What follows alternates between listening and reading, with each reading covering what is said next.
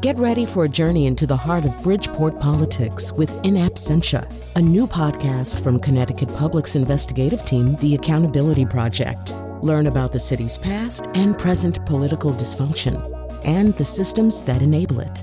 Tune in wherever you get your podcasts. Funding provided by Francisco L. Borges and the Melville Charitable Trust. Last week I was at this event, and I saw this woman across the room, and we didn't know each other, but we caught each other's eye, and we knew of each other because we're both in the biz. And so she starts heading towards me, and I'm thinking, well, here comes small talk, because that's what happens when you don't know somebody. So she walks over, and, we're like, hi, and I'm like, nice to meet you, and she's like, nice to meet you, and how are you? Good. You, how are you? Good. Good. How's work? Great. Work is great. Are you busy? Busy. Yes. Well, it's good to be busy. Yes, we're happy to be busy, This is nice, isn't it? This is a nice, it is. It's nice. This is pretty the way they've decorated it. Sure is cold. Yeah, and outside or in here? Outside. Yes, yes. There's cold everywhere. It's cold, so cold everywhere. It's winter. All right. So that, of course, is Ellen DeGeneres describing the awkwardness of small talk. And that is what we're going to be talking about today. And we're going to be talking about it with several people who have, I think, mastered the art of conversation far better than I have. But we'll see. Later in the show, because, in fact, as Ellen DeGeneres just indicated, the weather is kind of like a default position for small talk. We are going to talk to Garrett Argianis, our own forensic meteorologist, about this. And later in the show, we're also going to talk to a philosopher about what's really happening in small talk, what one possible purpose of small talk. But we're going to begin with two fascinating, glittering, I would say, conversationalists. Alexandra Petri is a columnist for the Washington Post. She's been on the show many times. She is a punning champion and the author of A Field Guide to Awkward Silences. So you can see why she would be good on this show. Her new book of essays, Nothing is Wrong, and Here is Why, will be published in June 2020. We're going to link to the pre-order page, although we would prefer that you buy this book at a small independent bookstore where their clerks are writing their staff picks out on index cards and ballpoint pen. That is like where we would like you to buy Alexandra's book. But, obviously you're a free person. You do what you want. Irene Papoulis teaches writing at Trinity College, is a frequent guest on our Friday Pop Culture panel, which we call The Nose. Actually, I'm going to ask you both to sort of dilate for a moment upon what the actual nature of small talk is. But Irene, I'm going to begin with you just because when Betsy Kaplan announced that we were going to do this show, I said, well, you should get Irene Papoulis because Irene Papoulis thinks that nobody really talks about anything, that people don't have real conversations. Irene Papoulis would be a good person to inveigh against the meaning depletion of small talk. And then it turns out that's not your position at all. Yeah, well, I evolved. People, I think when I was younger, I used to say that all the time, and I was that annoying 20-year-old who would go up to strangers and try to get them into the kind of conversations that Alexandra talked about in her op-ed that we read. Just like, let's have a deep conversation right now. And I hated it. I just hated anything that was like small talk. It's true, but as I've gotten older, I've kind of appreciated it. Sort of started with. Part of it is that I teach at Trinity College, and when I've met the trustees, I feel very relaxed around them sometimes in relation to how I feel with other academics who tend to be more awkward, and you have to strive to think of something to say. The trustees are all in business. They're all sort of these high-level business people, most of them, and they just are so good at smooth conversations where you just feel really, really comfortable. And so I've come to, I wouldn't say I'm good at it, but I study it, and I think it's something I aspire to now. See, I feel you should have made some public announcement about this because I have felt, and this wasn't just in your adolescence. This was within the last 10 years you took this position. And I have felt some kind of burden when I meet you that I should, not a burden exactly, but an obligation that I should have something deep and interesting to say not that I wouldn't be capable of, Which you would. I always feel like you kind of do. Because you've announced that's what you want. All right, we have to go over to Alexandra. Alexandra, do we even have a working definition of small talk? It seems to me a pretty relativistic thing that one person's small talk is another person's medium talk. Oh, exactly. Yeah. And large talk, I'm not even sure what that would amount to. that's pretty big talk you got there. That sounds like something you have in like an old Western saloon. But I don't know. I'm also team. I love small talk. I think it's so often so much better than the alternative. I think if you remove small talk, then people wind up telling you things like, I never felt my parents truly loved me, or like, I just think, is any ethics possible under capitalism? And those are fascinating conversations, but sometimes you just want to get like a salad and not really contemplate everything that's wrong with the universe around you. And therefore, small talk is a wonderful, there's some word, and it maybe starts with an ano, like anodyne or something, but there's a wonderful vocabulary word that describes it. It's like you throw it on there, and you have it instead of, it's like the pants where they're plausible deniable pajamas, where you can wear them out of the house and be like, no, I was going to work out. These aren't really pajamas. I feel like that level of comfort can be achieved by small talk. Yeah. And also that level of flexibility, where sometimes really what you're saying when you say, how's the weather going, is I love you. But yeah.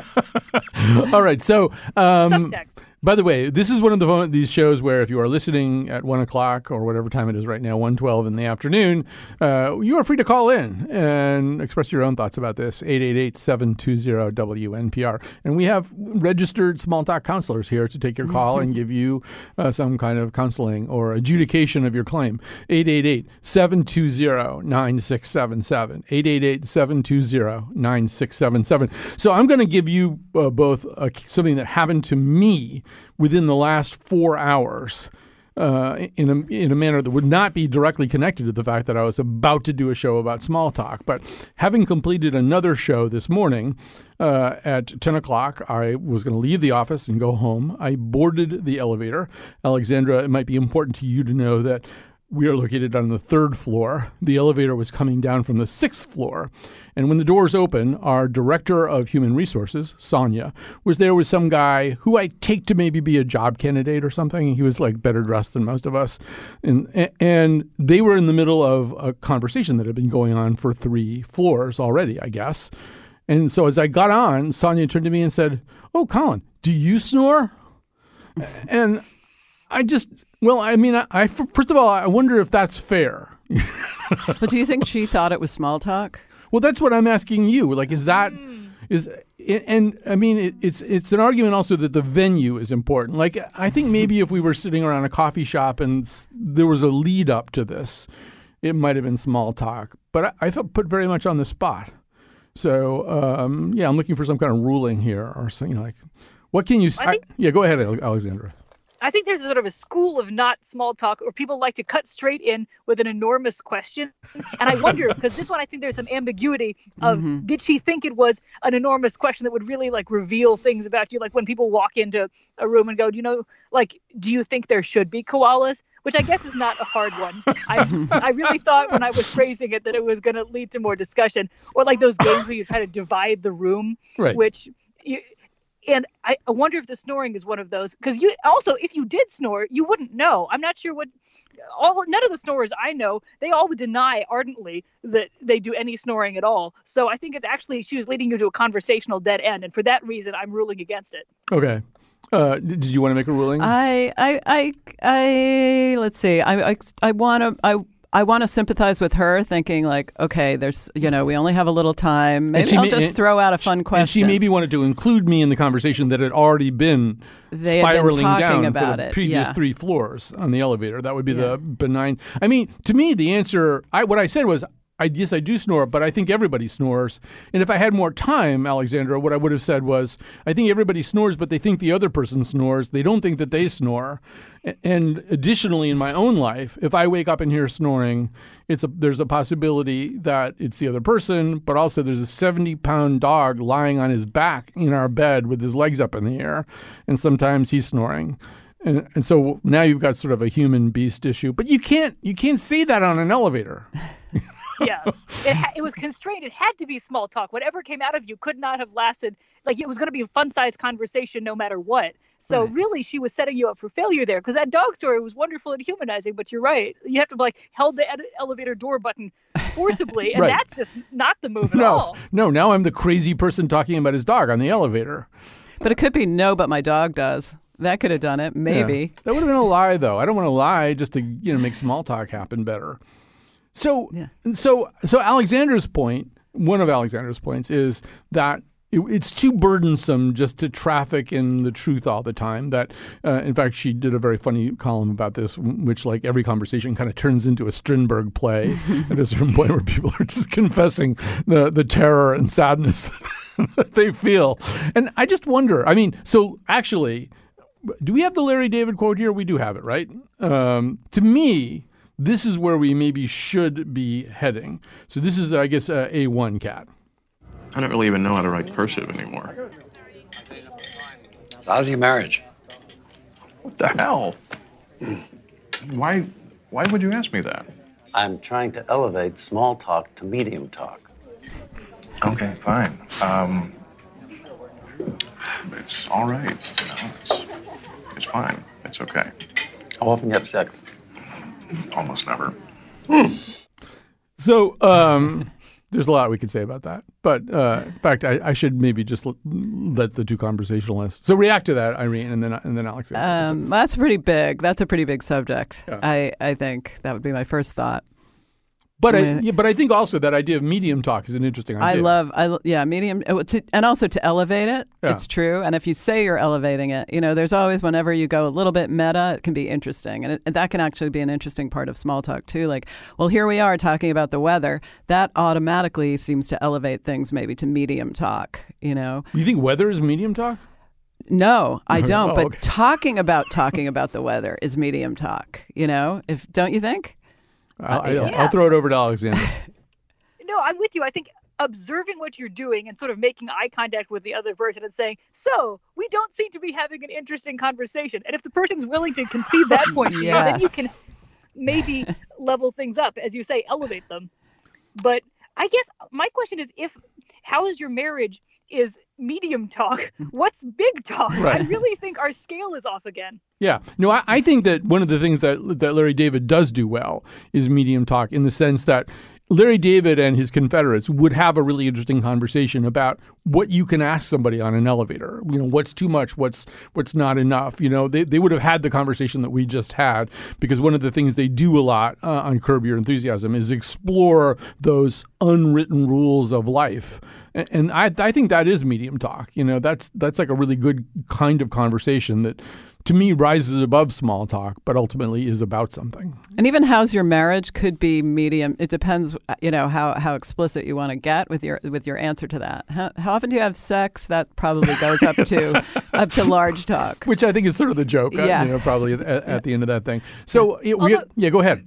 Did anybody see The Room? Because there's a great parody of somebody trying, I think an inadvertent parody of this guy who's trying to have medium talk, and so his friend is complaining about his day at the bank, and he goes, wow, that's great, so how is your sex life? And it's just an amazing transitionless leveling up that illustrates the difficulties of this approach. And watch The Room. It's a tremendous film. Yeah, not to be confused with The Room, which is has a whole other separate group of conversational issues. All right, so we do have a lot of calls coming in here. Why not take some? Here's Matt in New Haven. Matt, give us your take on this. Hi, thanks for taking my call. Big fan of the show. I work for Trader Joe's in Orange. And before I started working for the company, I really hated small talk. Mm-hmm. I couldn't stand it.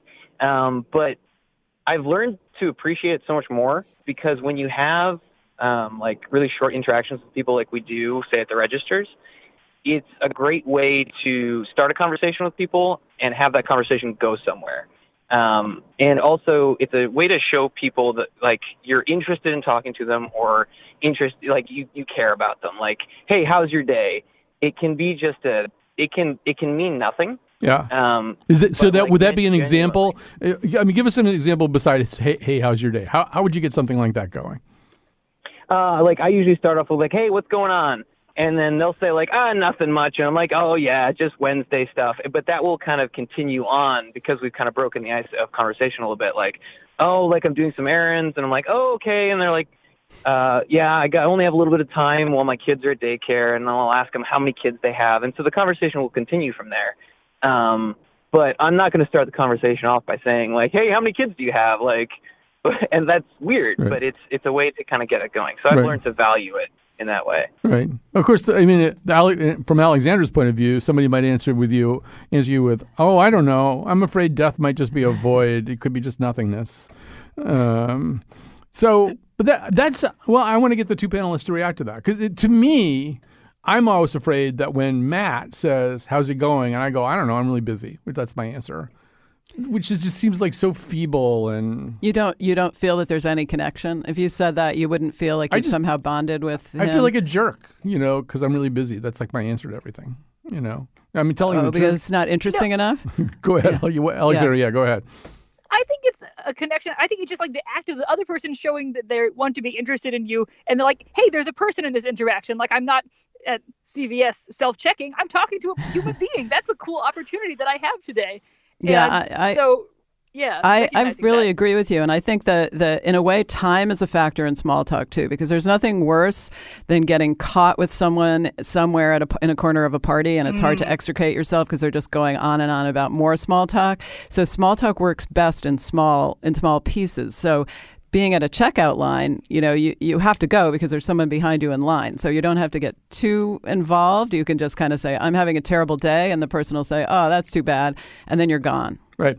All right. We actually do have somebody on the line who is already an acknowledged master of small talk in an introduction, which Alexander didn't get to hear, but which ran before the news. I did mention I have this friend, Carice, and when I've been at large gatherings that she's at, I often look across the room, and Carice is always engaged in what seems to be a very vivacious conversation with other people that, it seems like a conversation, at least when glimpsed from afar, that I would like to be a part of, but which I also know I'm not capable of having.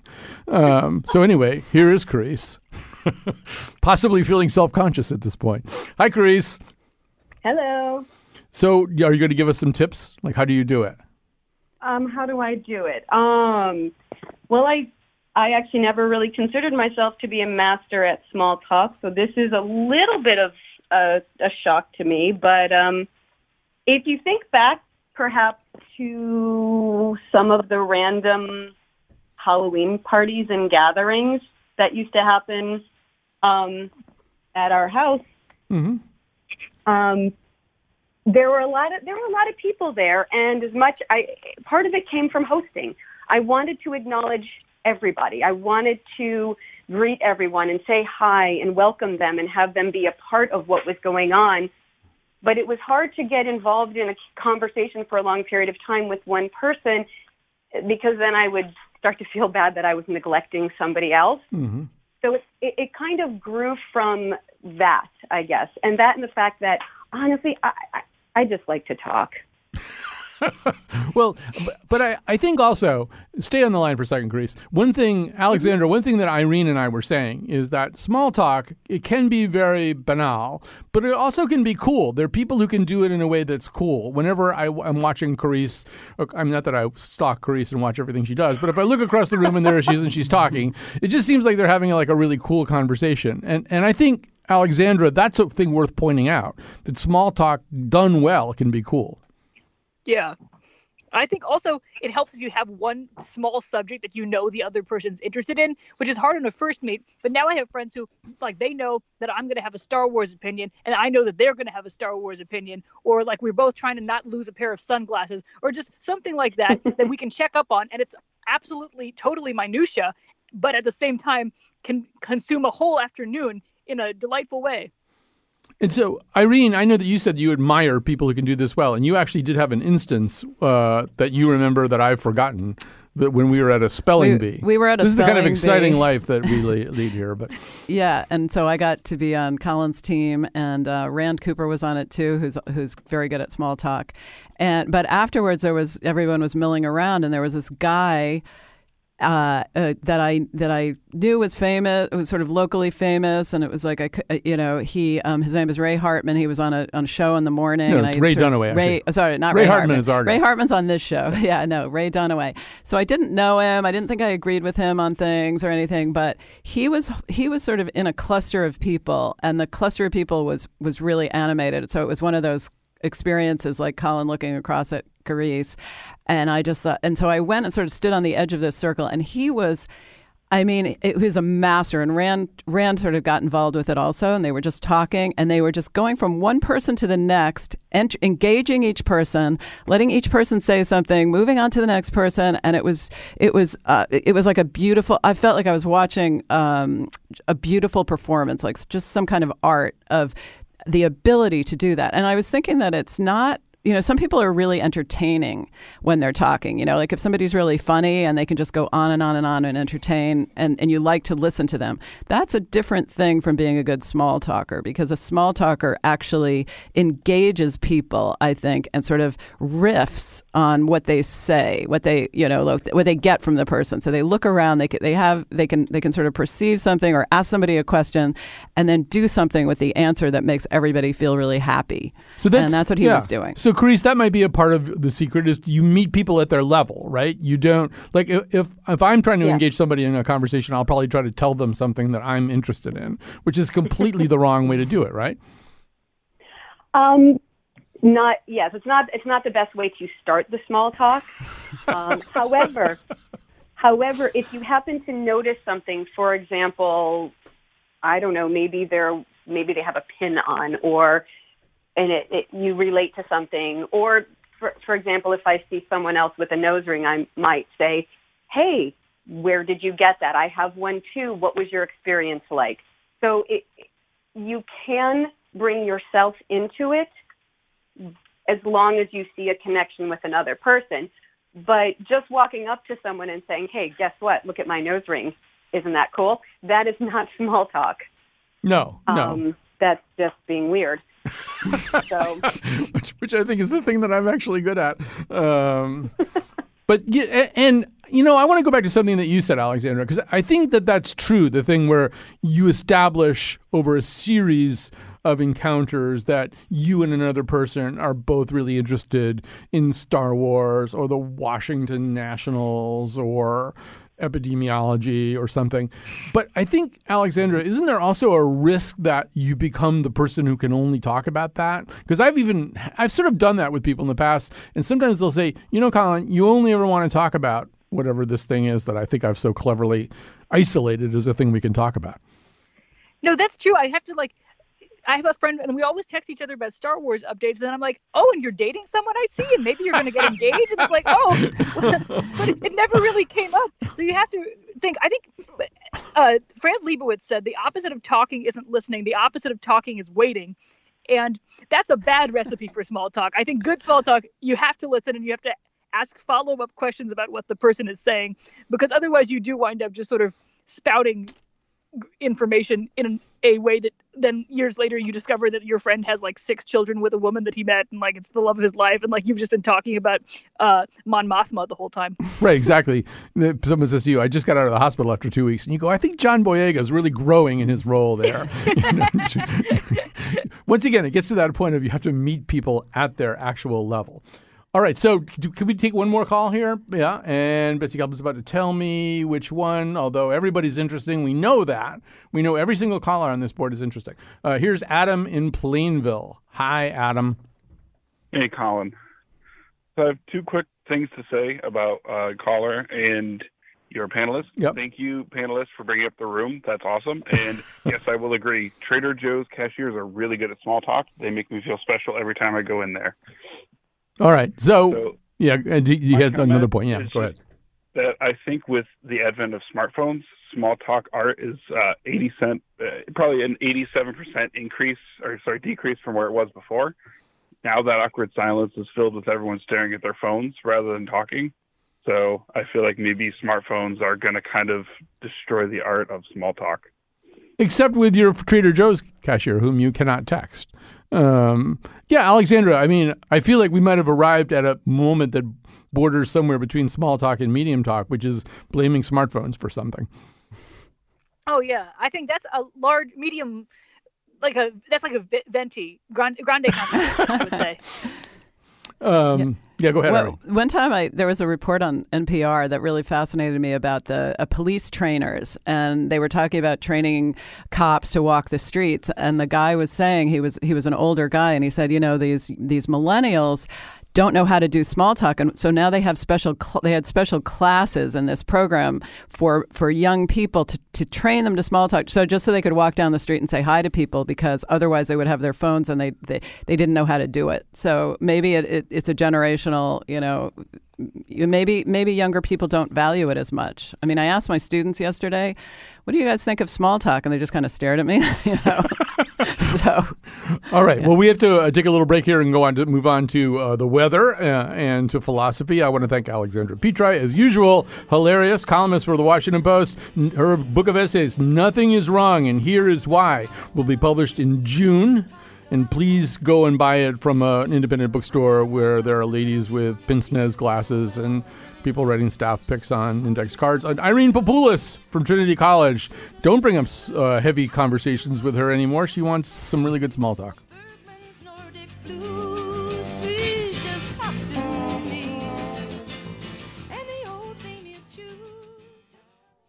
All right, so I think we're talking about small talk, and Irene Papoulis is with us, and we're about to talk to one of the glittering stars of meteorology.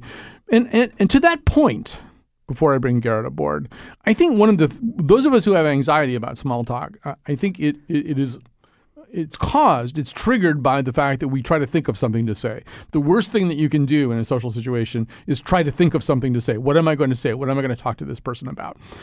Because already you're sort of in an engine stall. Your plane is already sputtering in the sky while you think about this. But one of the things people do like to talk about is the weather, which means that Garrett Argianis is even more popular than he ordinarily already would be at parties, because he's a forensic meteorologist, our favorite weather forecaster. He joins us now. Hi, Garrett. Hello, Colin. Good afternoon. Glittering, but no nose ring, by the way. No nose ring. Okay. So, I mean, I assume that that's true. That if you walk into a barbecue, in a backyard barbecue where you don't know too many people want to talk to you right away anyway. There's like automatically a conversation that everybody can have. Absolutely, and if they see me carrying an umbrella, then that makes them even more cautious. So how do you handle that? I mean, first of all, it's also possible, for example, Irene, I don't know about you, if I ran into Garrett at a party, I might not want to talk about the weather to him because I would be thinking he gets too much of that. He's already being pigeonholed. I'd probably be thinking that too. Yeah. But I would be kind of curious to hear about it. So first of all, Garrett, do you mind being asked about the weather in situations where you are not there in pursuant to your trade as a meteorologist? Oh, I think it's part of a normal course in general. People talk about the weather. So often they'll ask about the weather, and assuming I can answer their question, I'm happy to do so. All right. So, the show is nominally about small talk. But, Garrett, it's possible that you don't think weather is small talk. I mean, you don't think it's a small subject. You've devoted your life to it. So, I mean, do you see just general conversation about the weather as small talk, or is it something more elevated than that? I mean, in general, I'd say it's small talk. It's something that unifies us. And I think that beyond anything else that we experience, we all experience the weather. So even and obviously we're in a very charged political campaign right now, not everybody necessarily is interested in politics, but something like the weather, of course, everyone is in it. You're in it every day. And even today, I was out a little while ago, and, it's a nice mild day, and then suddenly the wind kicks up and it feels kind of cool, and that can be kind of annoying. So it's just something that's kind of a common factor that can connect people together. Yeah. See, did you notice he was getting into kind of a weather? I did notice. And I think it's interesting because you're the kind of person who obviously notices the details that we might not, I might not have noticed that the wind picked up in a particular way and you did. So that does make you that seems to me to move it to medium talk. Right. Well, Garrett, you and I used to work at another radio station, or I worked at the radio station, and you were, I think, at 61 at the time, but you were doing weather for us. And there was a day when, Garrett, do you remember Clark Howard, the guy who does like the consumer show? It's like a sort of I don't. Okay. Well, there's this guy, Clark Howard, and he does this pretty famous syndicated radio show that's very, very popular where people call up about how to get deals on things and how not to get taken to the cleaners and what is a good bargain and what's a good product and stuff like that. And so he came and he visited the station one day. And he walked around the station, and I realized that he had something. He was just never at a loss for conversation, and everybody wanted to talk to him. And even if people didn't know who he was, he would immediately begin a conversation by pointing to something they had and say, "Where did you get that? What did you pay for it?" And immediately the conversation began. But Irene, I feel like also as someone who seeks. Obviously, you've become more pro small talk than you used to be, but in a way, I do wonder about talking to that person all the time about the thing that person does. If this makes any sense. Well, you wonder whether it's a good thing or not. If I only ever talked to you about teaching, after a while, you'd feel like I had defined you as a teacher. Oh yeah, no. Then it would be very dull, I think. But I think it's everybody likes to be acknowledged, and sometimes when we meet somebody and you want somebody to like you, you think that you have to say something about yourself, but in fact, they're going to like you more if you say something about them. So it's a start and it's a way in, but if you just stay there, like just going around the treadmill of it, then it. That's why I still think I'm really thinking about the idea of the time factor. Like, how long is it going to last? How long do you have to talk to the person about small talk, and when can you switch to another topic, or when can it go to another level, or what makes it go to another level, et cetera? Maybe a good question for you, Garrett, is what do you wish people would talk to you about? I mean, if they're going to come up to you and pepper you with questions about the weather or complain about predictions that didn't come out right or whatever it is that people do, what's the hidden topic that you're every bit as interested in talking about as weather? Boy, I could talk about cooking. I talk about a lot of things, even baseball. I obviously, like everybody else, I have interest in other areas, but even if there's someone that doesn't know I'm a meteorologist, and I don't expect that they're going to know that, people just talk about the weather anyway. Yeah. You can leave a meteorologist out of the equation. Weather is just something that everybody has something to say about. So if we were at a barbecue, whatever thought you just had, okay. If we were at a barbecue and Irene and I were talking about the weather and you came over to join us and we didn't know you were a meteorologist and we were talking about the weather and probably talking about the weather in a pretty unknowledgeable, bordering on ignorant way, would you tell us you were a meteorologist? Boy, I suppose that I would at least throw in my 2 cents. I might not immediately reveal I'm a meteorologist. Right. I think it might be. I was kind of thinking that having the same question and wondering if it would give you pleasure, Garrett, to be able to just talk about the weather without revealing yourself as a meteorologist, or pleasure, or just kind of a sense of fun or engagement, a different kind of engagement. All right. You know what? Well, I think one thing. Yeah. Go ahead, Garrett. Go ahead. One thing that can happen is if somebody doesn't know that I'm a meteorologist and I offer some comments about the weather, they can be dismissive sometimes, or they think they know and I don't know. So that can happen. It's that information thing that if they don't know that's your trade, they think they know better. You run into that quite a bit. But also one thing that reminds me of a show Colin did, I think it was last week, about kind of being you don't want to come across as a smart aleck or knowing everything or knowing too much either. So I don't want to come across as a professor about meteorology either. So, when I talk to people about the weather, I speak the way people speak about the weather. I don't use super technical terms because, it's like if you go to the doctor, you want the doctor to tell you what's wrong. You don't want the scientific explanation behind, why your arm hurts. Oh, exactly. So we're going to have to take a break and get ready for our final segment here. But as long as we've got you, Garrett, what's the weather going to be for the rest of the week? Rest of the week, well, windy for the rest of the day. We already hit on that. Pretty nice tomorrow. I'll tell you, tomorrow's going to be a gem of a late winter day around 50, and then there's a storm that's going to be a complete miss or just about on Friday. So the rumors of a big storm late week were largely exaggerated. All right. Did you know that, Irene? Thank you. I did not know that. Did you know any of that, did you? I'm so happy I know it now. He actually has something that he can tell people that is useful, which is another thing that differentiates him from most of us. All right. Garrett Argenis, thanks so much for joining us in this slightly different capacity. We're going to take a break. We're going to talk to a philosopher about about how small talk actually may have another agenda.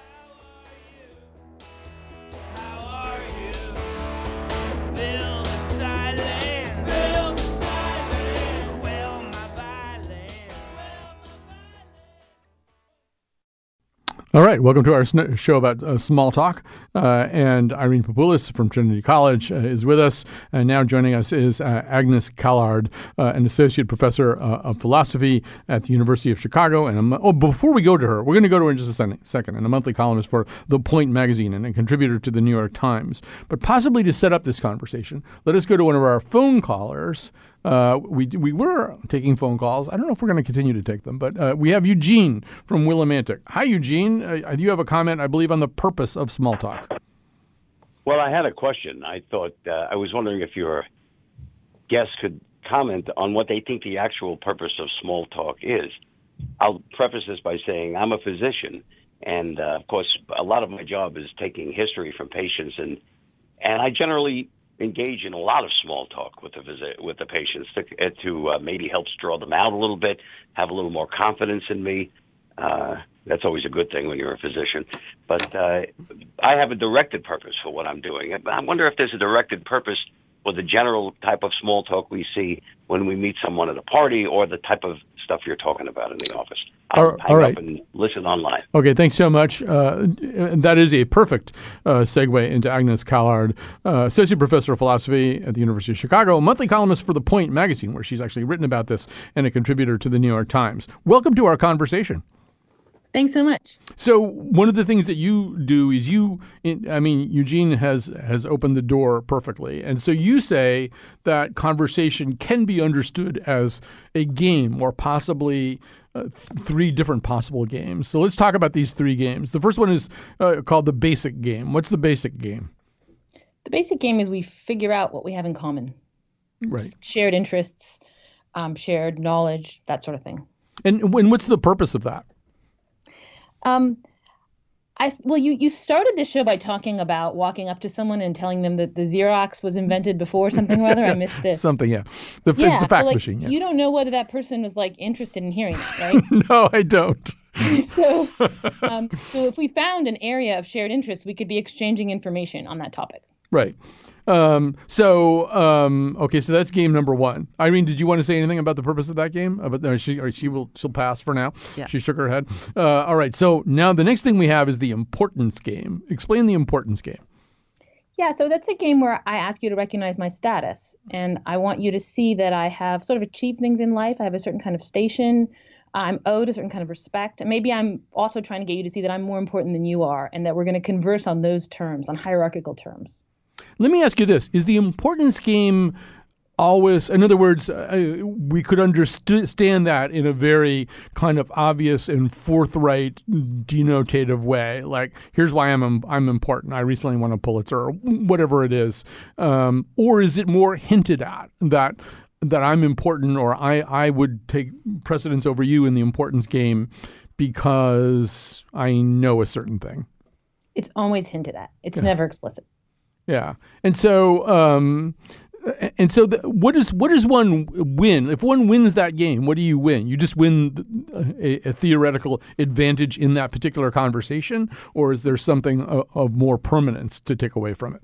You win the fact that the conversation proceeds on those terms. So on the terms where, say I win, then you're going to acknowledge my hierarchical position in relation to you, and the whole rest of the conversation is conducted, I would say, in that way. Though it might get renegotiated, over the course of the conversation. Right. But does one person always have to be better? I guess in that scheme, one person does, right? Not necessarily. So these games are maybe it might help to just introduce the last game, and then all right, yes, good idea. And then we'll because the games they're interwoven in a variety of ways. But can I just speak to that? Sure. Okay, so the last one is I call it the leveling game, and it's sort of the opposite of the importance game. It's where I ask, that we see each other as equals, and that as sort of fellow sufferers, and so not just equals, but sort of equals at the kind of low range of equality. I might play that game by talking about just sort of like how overwhelmed I am, or how I'm failing at things, or in ways that the people can empathize with, right? And that suggests that the conversation should proceed on those terms. In terms of the importance game, one thing that can happen is that we can both recognize one another's status in maybe different domains, and we don't necessarily have to turn it into like, I have more status than you. As I might be okay with you just speaking to me as though I have a lot of status in my domain, without having to ascertain like which of the two of us is more important. This is really, I'm thinking of some actual concrete examples of this, and I'm realizing, and well, I mean, maybe it's worth saying, Agnes, maybe nobody plays just one of those games, right? Is everybody always playing 2 or possibly 3 of those games? So let me give you one example of a way that you do it.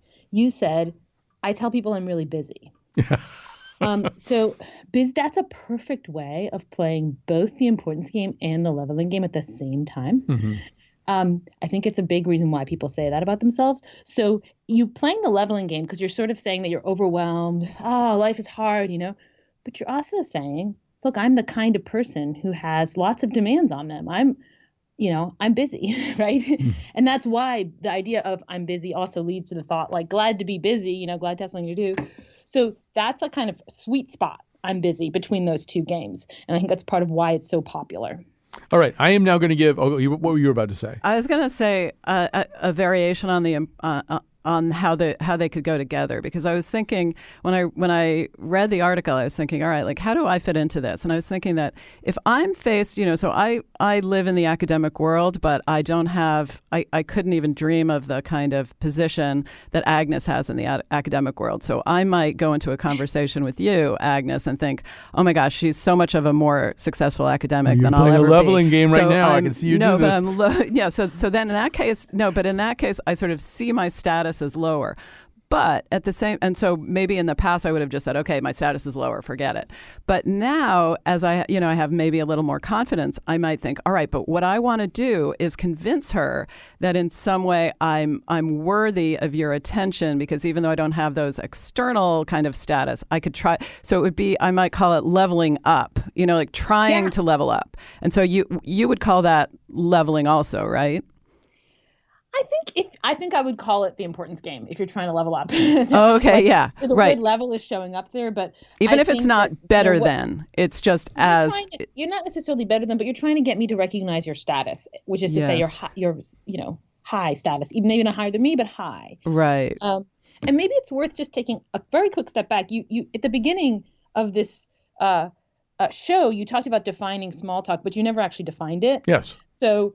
It just might be helpful to say, like, what I think of small talk is it's conversation aimed at a kind of introductory negotiation of social relationships rather than at conveying information.